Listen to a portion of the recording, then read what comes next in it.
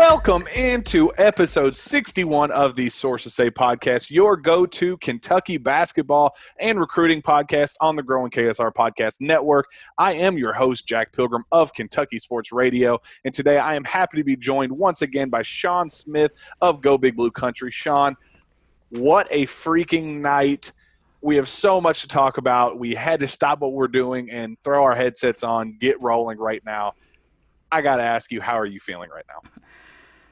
Tired. I walked into the house and I thought, man, it's going to be a quiet evening. I can kick my feet up. I can relax. And then we got absolutely slammed. I called someone. I said, hey, Olivier Sarr is eligible. And then literally in the middle of me saying that, they're like, Jacob Toppin is too. And then like hung up on me because we both had to start working. And then you texted me and I'm like, yeah, let me do this. And then we'll hop on here and record. Huge news for Kentucky basketball for the 2020-21 season, Jack. It's the news with Sarr that we've all sort of been looking at, but don't sleep on Jacob Toppin in that news. Yeah, that's so I have a little bit of scoop that I'm going to save. So David Sisk, he is also swamped. We literally, as soon as the news came out, we stopped what we were doing. I texted both of you guys and said, let's try to get an episode out. Let's, do what we can to talk about it as quickly as we can. You don't have super long, so we got to get in, get out, get as much in as we can. David is wrapping up what he is doing, and he's going to jump in and he's going to provide all of his good X's and O's and analysis on his end. But yeah, I have some practice scoop. I talked to somebody that is there at practice, sees it all the time. Let me know how things are going, and oddly enough, Jacob Toppin was the guy. This conversation happened yesterday afternoon, and I called you immediately afterward. And one of the individuals that they brought up specifically was Jacob Toppin, and how it was just such a massive, how he's such a massive addition. And I have some quotes pulled up that I have, and I'll read them off, and we'll get into it a little bit more when David jumps in, because I want him to hear it as well. But yeah, Olivier Sarr, we've been waiting for this. He committed back, I believe, May 6th, and we've been waiting ever since then for his final, the news of his final. We got the NCAA confirmation, and we've been waiting for this SEC, and we finally got it. Exactly. Well, you had spring. You had summer, and now we're into the fall. That's how long it took this kid to get his waiver. Toppin was a different situation, though. They looked at Toppin as a project, and then when they saw these rule changes coming about and all this, they're like, why not have him as an option? Jack is a guy that's experienced that they can go to. So it's certainly a roster. Cal's been shorthanded in the past. That's not the problem this season. There's plenty of bodies on that bench. Yeah, absolutely. Depth is one thing, but Kentucky needed star power up front. They needed a guy that they could rely on to carry that weight down low, to be the anchor of the front court. Isaiah Jackson, he's been getting rave reviews in practice. Good for him. I think he's going to be a hell of a basketball player, but he's not the guy that you want to anchor the front court. Lance Ware, I am very high on him long term. I think he's going to make an immediate impact this year, but he's not the guy that you want to anchor your front court. Olivier Sarr was the only guy that Kentucky could add and needed to add to make them a Final Four and legitimate championship contender. I went on this summer. They had me on KSR. I went on the public airwaves and they asked me, so how good do you think this team can be? And I said, as of right now, with that Olivier Sarr, they are not going to make it past the Sweet 16. They are a Sweet 16 team. I kind of compared it to the Tyler Ulis, Jamal Murray, Charles Matthews, Skal Labissière type year, where you had as much star. I would argue that Jamal Murray and Tyler Ulis was the best backcourt that we've seen at Kentucky, especially under in the John Calipari era. I think that backcourt is the best that we've seen under Calipari. And that still wasn't enough to lead that team past the round of 32, because there were so many holes down low. They didn't have an anchor. Skal was not the guy. Marcus Lee was not the guy. They just didn't have that guy to push them up to the next level. Olivier Sarr instantly created a very similar situation. Brandon Boston and Terrence Clark being the two dominant guard players, and then obviously Olivier is that third guy. Yeah, it's huge news. I mean, it's massive news. Like you said, he's the one that it elevates Kentucky to a Final Four national title contender. Jacob Toppin, that doesn't elevate Kentucky to that. It just helps you in a year with COVID-19 and positive tests and false positive tests and all the things that come with that. You have so much depth now. You add two guys to your roster. One was an all ACC center who did this against Duke, Notre Dame, Wake Forest, North Carolina, those programs, or he was at Wake Forest, sorry, North Carolina, Pittsburgh, all those programs. That's what you're getting in this, and you're getting a guy that takes pressure off of Isaiah Jackson and Lance Ware. Those guys can be who they are and not have to focus on being everything Kentucky needs Olivier Sarr to be. Sarr is more ready to kind of put this team in the front court on his shoulders, Jack, where Isaiah Jackson can now be that elite shot blocker. They can do the 2 to 3 things that make them great instead of having to chip in and do all this other stuff that Olivier Sarr is going to handle on his own. Yeah, absolutely. And on that note, David Sisk is jumping in right now. We will get him connected to the audio. We are live, baby, and it's a very happy show, David. Can you hear us? I hear you. Oh, man. Well, we are just thrilled to have you join as well. We are, mid-conversation about the importance of these moves, and we'll get you caught up here. What are your first initial thoughts on tonight's massive news my wife on both fronts? My wife just asked me what would we have to do if we had to quarantine together, and I said I guess we're going to do a lot of podcasts and Zoom calls. I don't know what she's going to do. I guess that's what I'll do.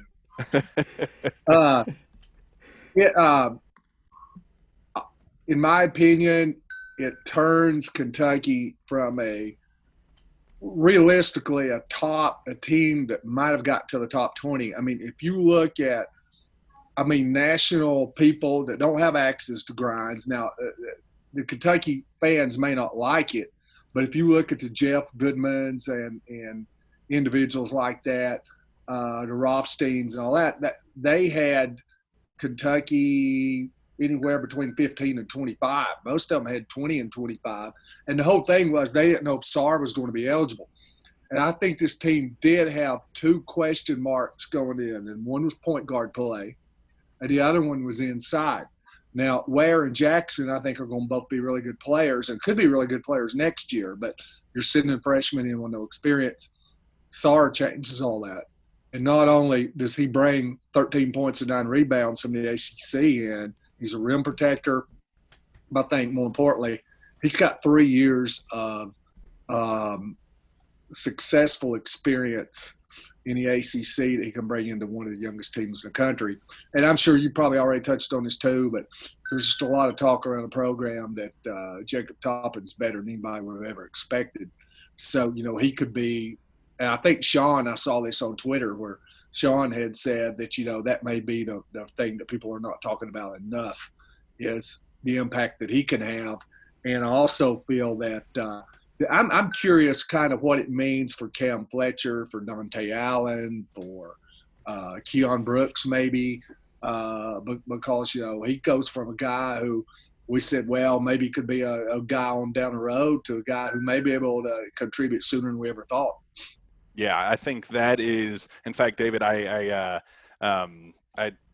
mentioned this when we started the show. I got a pretty solid, practice report from somebody that is there at practice, can see what's going on, and kind of gave me an update on it. And this was yesterday, before the news even came out. He had no idea that this was going to happen today, or maybe this was they were hinting at something. I don't know. But this came from yesterday. This is the exact quote that I got. They said, he's in a better system for him. I don't think Rhode Island had the weapons around him to complement his game. He had to play to their style there. Here we've got a bunch of lean, athletic, run and gun type players. He doesn't need to sit out at all. I see a lot of chemistry with him. Jacob is going to be a big piece. Everybody knows about Sarr, and we obviously need that box checked, definitely. But we get Jacob, that 44-inch vertical definitely does not hurt. And then he added in specifically asking about some of the players that are standing out. He mentioned Davion Mintz for one, and Olivier Sarr. He's obviously looking really good. But Jacob Toppin is active, man. He's got a good read for the ball, great teammate, plays with a lot of energy. I love his energy. I think him and Lance Ware are going to shock some people this year. So, well, I'll tell you this. I think on that same note that I think Sarr plays in a much better system for him too. I talked to we did a series at Cats Illustrated on players like Sarr who'd been around and players going to the league with an NBA scout, and he kind of broke it down a little bit of each player's strengths. And one thing that he said about Sarr was at Wake Forest, Danny Manning really didn't have control of that offense. They had guards that just – it was 1-on-5 that just launched threes or people hanging all over them. There was no ball movement. There was no passing. It was a selfish team. That's what got him fired. And, John Calipari may have more emphasis on getting the ball to the block, to the bigs, than any coach in America. And so I think he's going to have more opportunities, even with more talent around him. I think he could possibly have more opportunities with the ball in his hands than he had at Wake Forest. Yeah, and I think Bruiser Flint talked to the media on Monday morning, and he said that exact same thing. He said, you guys have talked to John Calipari a whole lot before. He's said this over and over again. He says if you don't have a true front court presence, if you don't have a true post presence, a guy that you could just toss the ball to and just make something happen, you're a fraud.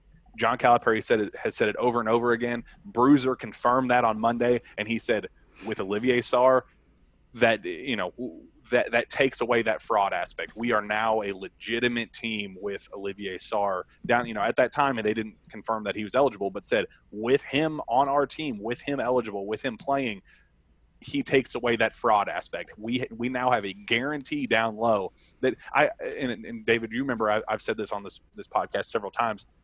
Very different players, but I think what Nick Richards left when he went to the NBA draft, just in terms of a consistent production that every single time Olivier Sarr steps on the floor, you're going to get 13-8, 13-9, 14-7, those type of numbers we got over and over and over again out of Nick Richards. And think about how many times that team last year, who was very guard-oriented, they had Emmanuel Quickley and Tyrese Maxey and Ashton Hagans, that they were the bulk of the workload and the production.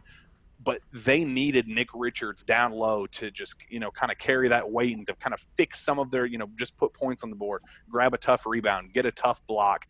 He was that consistent force on that team last year that was clicking, firing on all cylinders going into March. And we, a lot of us argue that team last year was going, that they were, on pace to have a deep tournament run. This is what we are getting with Olivier Sarr now eligible. We are getting the same consistency and production that we got last year. It's like we lost Nick Richards to the draft, and we got a brand new Nick Richards in return. Just with today's news.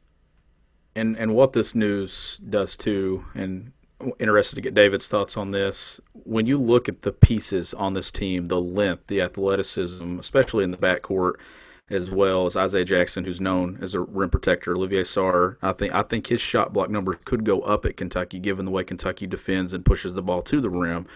This could be one of Cal's really better defensive teams, David. I think it could be a top 5 defensive team when we look and get into January, February. I had an individual tell me today, I'm trying to find it here, that he thought this could be the best defensive team. And I'm trying to go back, find the year.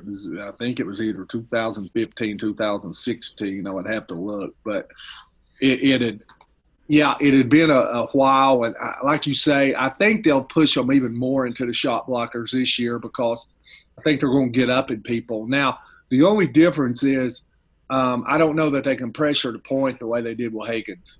So that's going to be interesting to see. And that is something that might fall on Mintz more than Askew, because I just don't see Askew as a guy who – I think he's more of a team defender, could be a good, strong guy, could wall off the lane, but I don't see him really getting in people away from the bucket. But I think on the wings they definitely could and get people into those shot blockers, like you say. So, yeah, a lengthy, good defensive team. But I'm going to tell you something, too, talking about the pieces offensively. If you look at the analytics and the way they measure effectiveness, Sarr was one of the top pick-and-roll players in the country last year for bigs. So I can see with all these dynamic guards, perimeter players that they have, him really just being able to get to the rim and they throw it up. He's got really good hands and body control and that, knows how to use his body with that. But also just playing that dunker spot. E.J. Montgomery was good at that. Now, I can't think of a lot of things where I could say he was outstanding, but I thought he was really good on that opposite baseline when guys penetrated. It's just how much penetration could they get last year. And I think this team this year, I mean, I can just see guys like B.J. Boston and Clark and guys like that just breaking their guy down. And when the defense commits, just throwing it up. And, man, all he's got to do is go flush it. I mean, you look at the rosters. I kind of wrote a very quick, tentative rotation / what this team can do. Calipari has so many options for rotations and okay, say one day, in fact, one of the quotes, I'll actually pull this up. You bring up, I don't know if they have an Ashton Hagans on this team. Mark, I swear to you, this is the exact quote that I got. Mark my words, Clark is going to be like the Ashton Hagans of the team. I don't know what that meant. I wish I would have followed up and gotten more clarification. The way he was kind of describing it at the time, it kind of felt like, kind of the leader and the one of the main guys that's going to help bring the ball up the floor and kind of be an initiator, like we talked as earlier this summer, as a guy that he could be kind of like a Tyreek Evans type guy, where they're going. We've already heard that UK was planning on using him at the one at times, but I do kind of wonder if he's kind of locked in and kind of want to take over that defensive role. But you look at his size first and foremost. Say you want to use him at that at that one spot. You go him 6'7" at the one. You got B.J. Boston 6'7" at the two. Dante Allen 6'8" with I think 7'1" wingspan or something like that at the three. And then you want Keon Brooks at the four, Olivier Sarr at the five, or Isaiah Jackson at the four and Olivier at the side. You could go a massive lineup if you want to. You could go with an all-shooting lineup with like a Devin Askew and a B.J. Boston, Dante Allen, Keon Brooks, and Olivier Sarr. I mean, there are just so many different lineups and rotations and different ways to use this. I mean, they're just so freaking deep. They can attack you in so many different ways, and just, I mean, you just look at this roster from top to bottom. And it was kind of tough to envision this before this news, not knowing what was going to happen with Jacob Toppin, not knowing what was going to happen with Sarr for certain. But now that we have it in front of our eyes and see that this is what our rotation is going to be, this is what the depth chart is looking like. And it's just, there's just length everywhere. There's scoring everywhere. I'm really struggling to find a hole. David, is there any hole that you look at that roster and that you can pinpoint something that you go, I think they're missing this? I don't know that they're missing, but I think they've got, like I said, the jury's out at the point guard spot. I think definitely at the wings, they're going to be sensational. They've got a lot of options at the 3/4. Like I said, how was Toppin going to affect Fletcher and Brooks and Dante Allen, the guys that you talked about? Could Isaiah Jackson play the four? Could Ware play the four? So there's so many numbers there. I just think when you've got that many good players that they're not all going to tank. Somebody's going to be pretty good. So I think your question is, like I say, not that I don't think it can't be good, but I just think that's where the question mark is at right now at the point guard spot. So we'll see, but it could end up being pretty good too. And then you've got a team with no weaknesses. Now, I want to throw one more thing in. You talked about the deep roster, but by the time March rolls around, if we have a March Madness, who knows, it may be a May Madness, it might be a January Madness, I don't know, whatever it is. But when you get into postseason play and then toward the end of league play, John Calipari is not going to play 10 guys. I mean, he could play him some, but he's going to have 7 to 8 that he leans to. I think that's what makes Kentucky guys really good in the pros, because they've already went through the social Darwinism that's Kentucky basketball, where you've got 10 high school All-Americans and 2 or 3 don't make it. So the question is, who are the guys to step up and who are the guys that fall behind, because you either go forward or you go back. So they're not all going to be in the same position in February, late February, March, that they are in late November. Sean, I'm going to put you on the spot here. Good. We know we know Good. we know Calipari is very stubborn.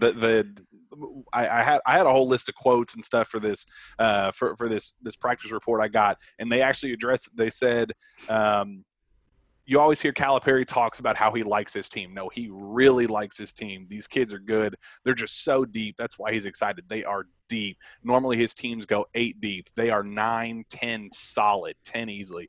It's a platoon look-alike. They're going to be a matchup nightmare for teams. So you teed me up perfectly, David. Sean, do you think, like David says, that we're going to get back to what we normally see out of Calipari? Are we going to see the 7-8 man rotation that we want, that we always see every single time we get to March? Or do you think this team has the possibility of being that true 10 deep? I mean, Davion Mintz, Devin Askew, Terrence Clark, Dante Allen, BJ Boston, Cameron Fletcher, Jacob Toppin, Keon Brooks, Lance Ware, Olivier Sarr, Isaiah Jackson. That's 11. 11 guys that can contribute from day one on this roster. Name your 7. Name your 8. That's hard to do right now. I don't think that you will see them play 10 or 11 guys when they get into mid-SEC play and into the NCAA tournament. Cal's going to be who he is, which will be 7 to 8. I just think that that's what they're going to do. Honestly, from a coaching standpoint of it, it's hard to find a rhythm when you're playing 10 or 11 guys. It's better, honestly, if you play 7 or 8, because then you kind of develop that chemistry on the floor and you kind of know where you're going. But I do think that there will be a lot of guys play early. The unfortunate thing is that you don't have the exhibitions. You don't have those easy games. And this is where Kentucky's basketball schedule needs to be easy, is where you can see what you've got with 10 or 11. But the thing is, guys, they have to be really good kind of right away. You're going to have that MTE in Lexington. Then you're going to have Kansas. They got Texas in the non-conference. They got Georgia Tech, Louisville. To piggyback off what David was talking about, the point guard spot, that's what I think is key. You have 2 really good options, but I think that one of them has to emerge and kind of be the guy at some point this season. I think that that's what they need out of those 2, is for one of them to kind of take over the team and run that spot, but the other one be really good too. Just they both don't have to be great, but one of them has to take charge, I think, at some point this season. I'm going to say this, and I hadn't even thought about it. I'd thought about it before, but not tonight. Sean brought up a great point. And that's one of the things that I miss. I may be the only person that follows Kentucky that enjoys this, but I like November boot camp, Camp Calipari and all that in early December. I really, just from all my years and, involved with teams and the coaching and all that, I enjoy watching the sausage being made and all this. So you go from Duke 2 years ago, they're getting beat by God knows how much in that opener. 100. Where they were when they played North Carolina, toward the end of December, how much they improved. And it was that game by game by game by game. And then last year from Evansville, to late. And I guess it was on later on because, they turned around. And I guess Ohio State win. They lost to Utah and then Ohio State there. But then it was a little bit later and it got into SEC play, I guess. But I enjoy all that, seeing how they improve. And you go back and watch a game early in the season and keep that tape, that film, and then turn around in February and watch our game in early November. You almost laugh at, how many mistakes there are. And they look like a bunch of high schoolers. So, I'm going to miss that part of it. Yeah, I agree with that. Yeah, and it's I think one thing that it works in Kentucky's favor right now is that everybody's going to have to go through these same growing pains. Everybody in college basketball is going to be going through these difficult, uncertain times, having to operate under the same caution, and their day-to-day operations are going to look almost identical to the other blue bloods, and just because they all everybody's kind of in this together if they want to make this college basketball season work. And I think that kind of at some point, knowing that it's an equal playing field on that front, well, maybe even, favors the Kentuckys of the world that they have that bubble and, on campus bubble, those sorts of things, that I think Kentucky does have a slight edge, if things aren't completely even they're not at a disadvantage from anybody else at this point, especially given their roster makeup, especially given the mix of freshman star talent and elite, veteran transfers and grad transfers, and they are built for something as difficult as the season that we're about to. And the game that worries me this year, and I know maybe we're getting off track a little bit, or I am. I'm sorry, I've steered us this way. Is Richmond.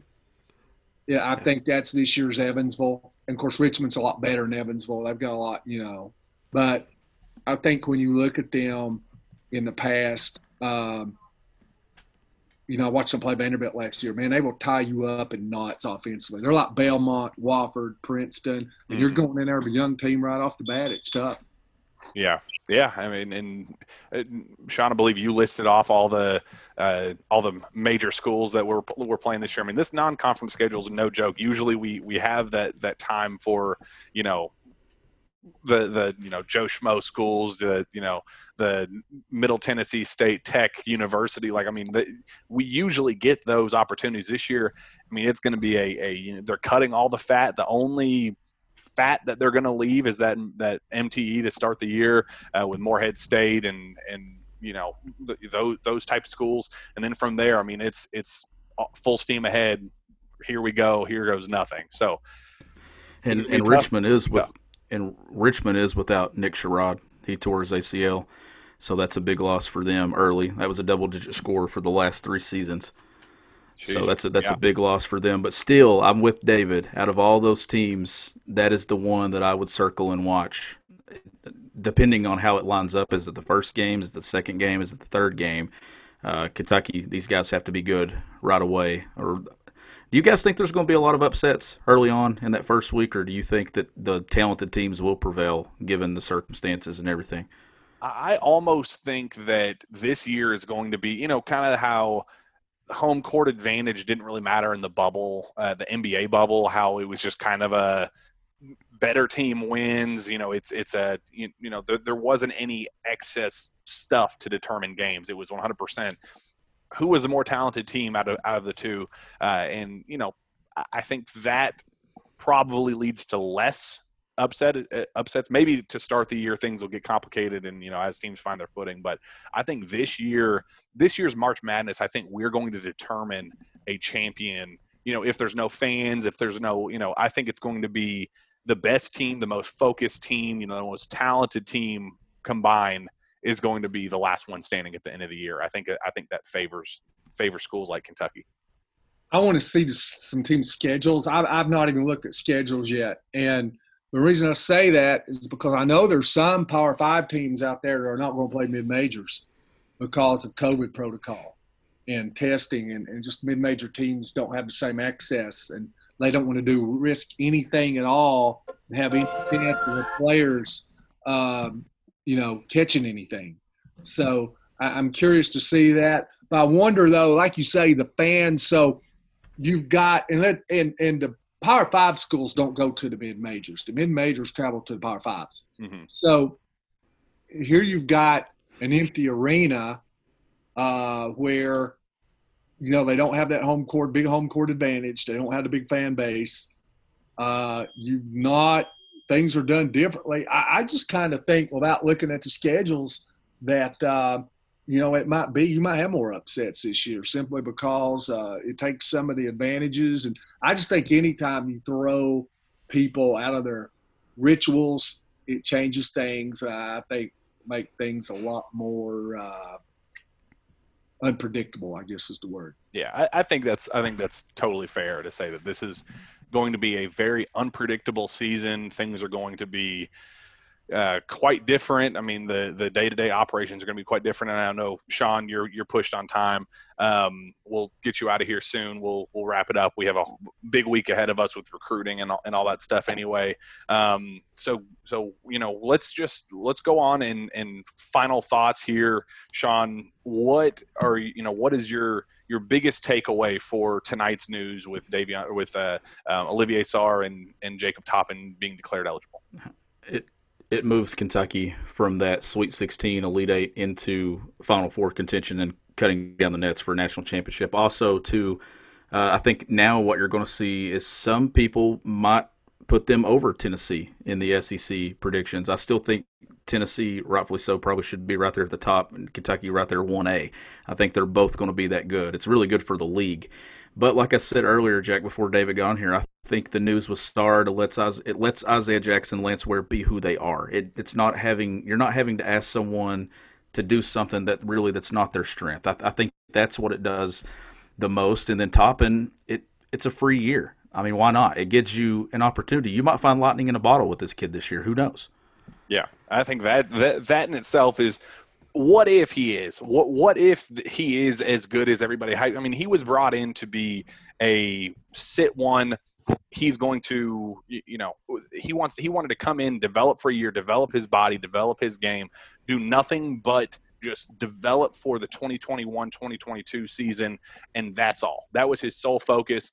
But the rules kind of shifted in his favor where he could, play for a year without risking his eligibility. Say he comes in and he's not all that good, or he's not all that ready, or he gets beat up by some of the big SEC bigs.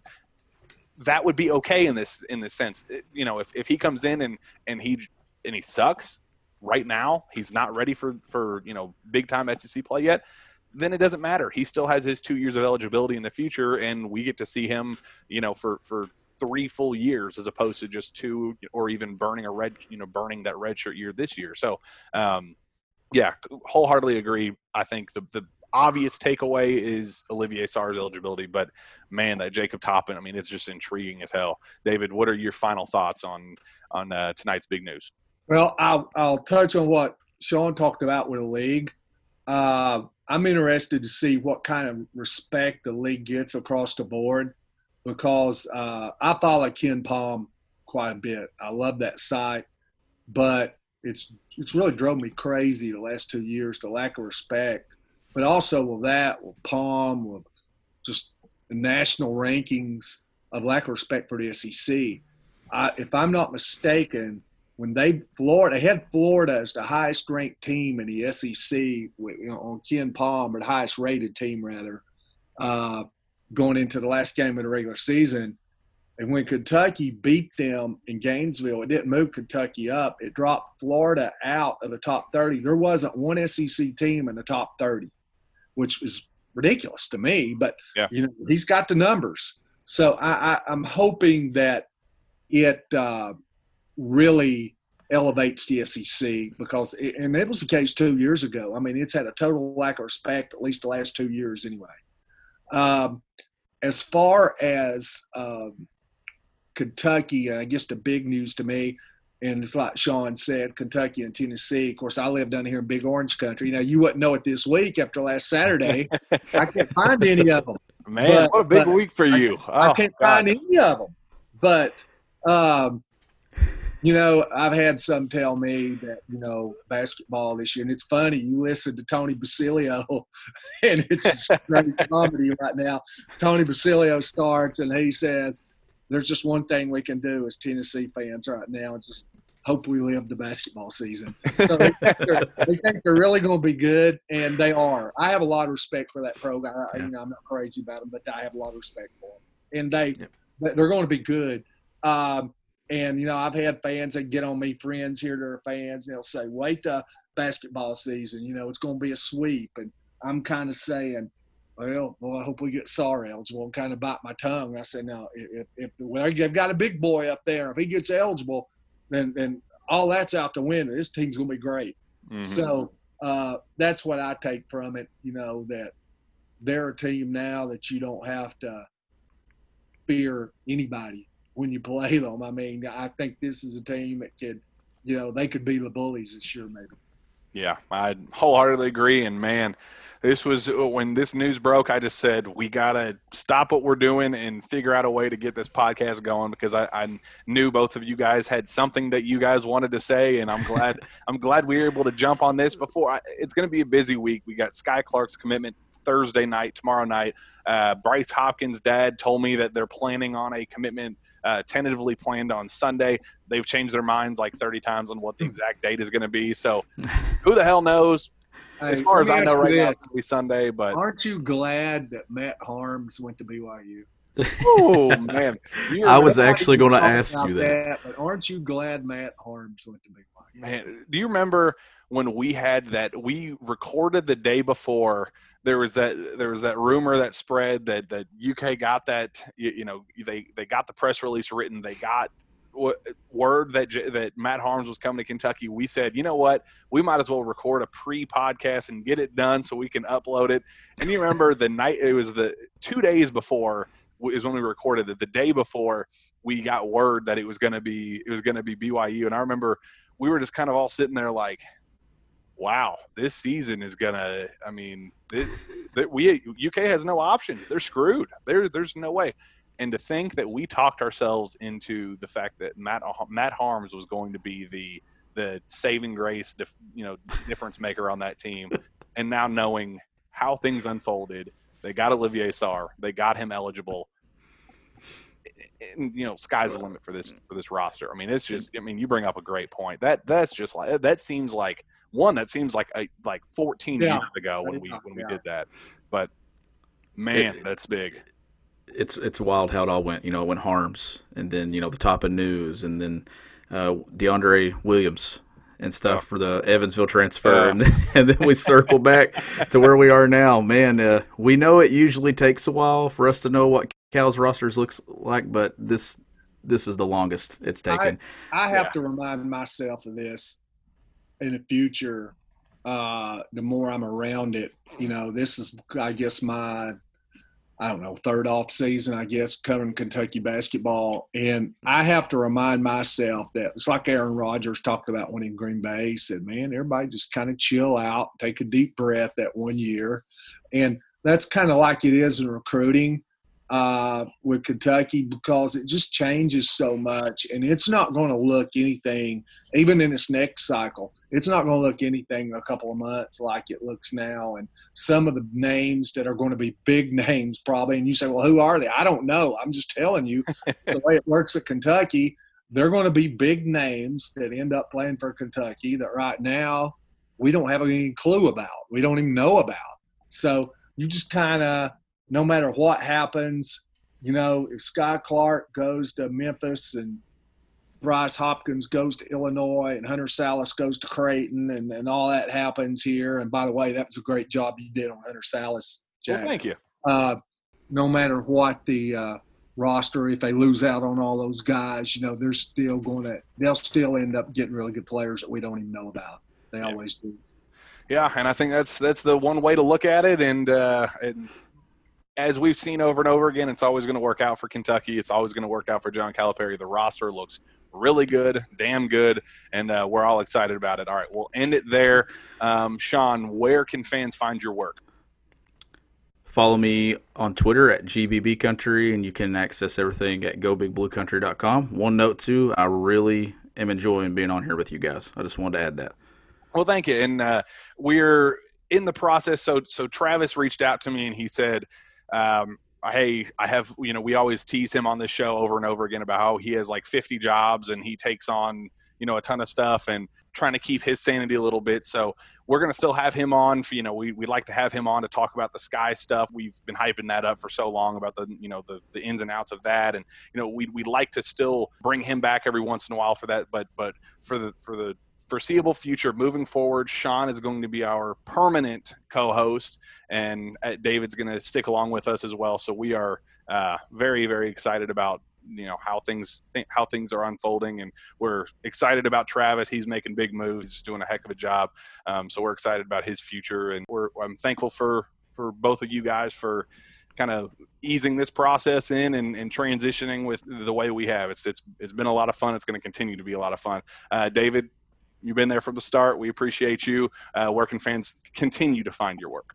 Coach David Sisk on Twitter and at Cats Illustrated on the Rivals Network. You can find me on Twitter at Jack Pilgrim KSR. Reach out to me via email at jpilgrim@KentuckySportsRadio.com. With that, we will be back to break down all the latest recruiting commitments. This could be a very, very big week for Kentucky fans, so we will jump right in after the fact and keep you updated on that. We will see you then.